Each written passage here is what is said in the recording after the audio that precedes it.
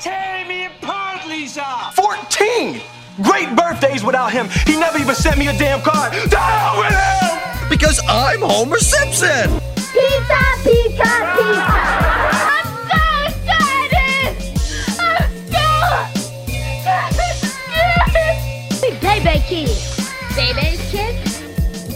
It was time now. There was all the time I needed. Greetings and salutations, everyone. It's me, Scott. I am back with another half dozen for Writer's Bagel Basket. I am Dwightless, unfortunately, right now. So, we're going to go through everything that we learned about Bebe's Kids with more fun facts and some fun facts about Itsy Bitsy Spider, that bonus episode we did in the middle of the week. And we're also going to talk about the Simpsons episode that we have coming up. Yeah, we're going there. We're going all the way to Springfield, which might be here in Massachusetts or probably in Oregon, where Matt Groening is from. So let's do this. Let's find out some fun facts about Bebe's Kids. Unfortunately, they are not fun. These facts are kind of boring, and there's not a lot of them. So let's just get right into it. So as we mentioned before, this did really horribly at the box office, and it currently holds a 25% Rotten on Rotten Tomatoes, and that's with 40 reviews from critics. Ouch. So, the box office, this opening weekend, this opened in July of 1992, actually July 31st, 1992, and it only played from July 31st, I should say. It only played from July 31st to August 2nd, which that is a total of 4 days before it was pulled from theaters. It opened in 7th behind Death Becomes Her was number 1. That's with Meryl Streep and Goldie Hawn and Bruce Willis and a whole bunch of other people. That was Robert Zemeckis directed film. Honey, I Blew Up the Kid with Rick Moranis. Mo Money with the Wayans brothers, Damon Wayans and Marlon Wayans. A League of Their Own with Tom Hanks and Gina Davis. I can't believe I blanked on Gina Davis's name. And Madonna. Buffy the Vampire Slayer, the original with Christy Swanson and Luke Perry. And Sister Act. And keep in mind, Sister Act actually opened in June of 92. So it was already playing for about 2 to 3 months. So it's not shocking that it was in like 6th place, but it's shocking that Bebe's Kids, which was a brand new film and was advertised like crazy from Paramount, opened in 7th, and then it was pulled like 4 to 5 days later. So as we mentioned before, Bebe's Kids was nominated for an Annie Award. If you don't know what an Annie Award is, it's like an animated Oscar. So only 3 films were nominated in 92. Beauty and the Beast, Fern Gully the Last Rainforest, and Bebe's Kids. And 2 of those films both starred Tone Loc. And no, Tone Loc was not a singing teapot in Beauty and the Beast. He was the iguana in Fern Gully, and he was Little Pee-wee in this. So, going back, we said that Janelle Green, who played Little LaShawn, ended up in the adult film industry. I can't say any of the names except for one. She was in a movie called Freakaholic, and that's the only clean film in that industry that we can say on this podcast. Also, Robin Harris had been dead for 2 years when this film was released.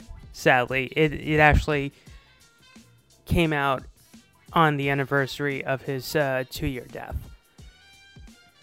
So, many of you know this. When they release a trailer, well, back in the 90s, they used to have a lot of voiceover work, like In a World and stuff like that. This actually did have a voiceover artist. It wasn't Don LaFontaine, who was Mr. Voiceover himself.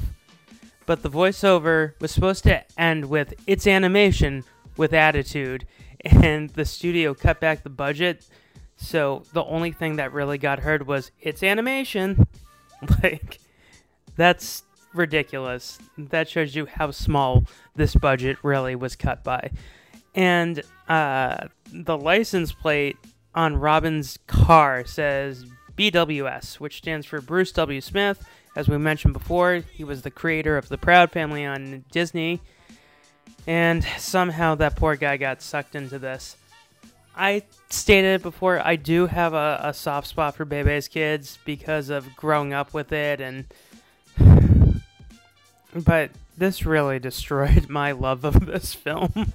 Like, watching it again at, age 30 and seeing it with new eyes, just, it destroyed my childhood. It destroyed a lot. And Bruce W. Smith, the only film he ever directed was Bebe's Kids. He did, if anyone had HBO in the 90s, he directed pretty much all of the happily ever after fairy tales for every child. He did Rapunzel, Beauty and the Beast, Little Red Riding Hood, The Princess and the Pea, The Princess and the Frog. He did all of those. And then he also did The Proud Family, and then he's done a bunch of shorts since then. He also is a writer. He got to start writing on Thundercats, which is weird that Bruce W. Smith was a writer on Thundercats. He also did The Silverhawks, and then he worked on Lilo and Stitch briefly, and then he went into Proud Family. So, let's just get on with more Itsy Bitsy Spider. Let's transition from Bebe's Kids, because as I said before, there isn't a lot on this film. There isn't a lot of trivia, because the budget was cut so drastically. What you see is what you get. The only other fact is this is the most poorly reviewed video game to ever be on Super Nintendo when it was released in 1994. I guess what happened was they thought the film was going to do better, so in 92 they said, yeah, create a video game, and then the film did terribly. And it was supposed to be released in 94, and they thought they were going to have like a million Bebe's Kids sequels by then. And they said, no, what, just cut the budget. So they cut the budget on the video game, and that's why it's really hard to play. Moving on to Itsy Bitsy Spider.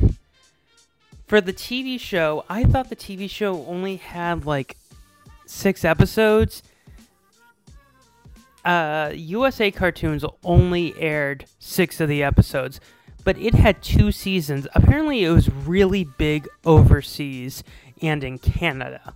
So it had 2 seasons in the UK and in Canada, but in America, on USA Network, they only aired 6 episodes. And then they sporadically, shuffled them out. I said in the last episode that Thora Birch was still the voice of the little girl. She was not. She was out of contract by then because she was with Paramount, and this went to USA, which is owned by Universal. So, yeah, contracts.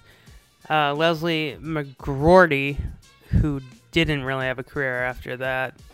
Not Leslie McGroarty. Leslie McGroarty was the name of the character of the girl we said little girl. Frances Marie Smith is the one who didn't have a career after this. She replaced Thora Birch. And then I also had another mistake. I said that Andrea Martin was the voice of the teacher. No, she wasn't. They got Charlotte Rae, who was Mrs. Garrett on The Facts of Life. Girls!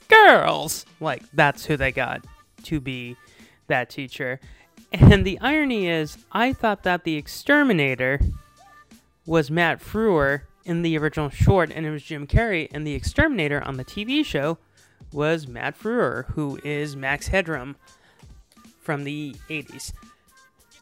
The craziest thing about Itsy Bitsy Spider for the TV show is they got Jonathan Taylor Thomas, that's right, Randy from Home Improvement, and Little Simba from The Lion King, to be Leslie's love interest, the little girl's love interest. And Frank Welker is the only person from the original short to actually be in the series. Other people who actually were on the series were Harlan Williams, and the craziest one is Conrad Vernon, who he was in the Shrek films. He worked for DreamWorks for a long time. He directed Sausage Party, and he also directed the second Shrek movie. So yeah, so let's get on to the fun stuff. Coming up this week, or next week, depending on when you listen to this, Dwight and I are going to Springfield. We're going to Springfield Elementary, the Quickie Mart, the nuclear power plant, and we're going to watch one of my favorite episodes, and I know it's one of Dwight's favorite episodes, Homer's Enemy.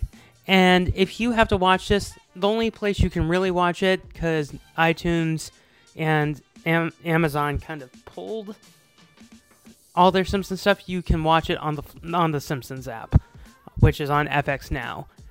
And that's every Simpsons episode. You can watch that one. Then you can watch, Homer versus the 18th Amendment, Cape Fear, Brother from Another Series, Itchy and Scratchy and Marge, Itchy and Scratchy and Poochie. You can watch all of them when you watch this, because eventually we're going to get to all of those.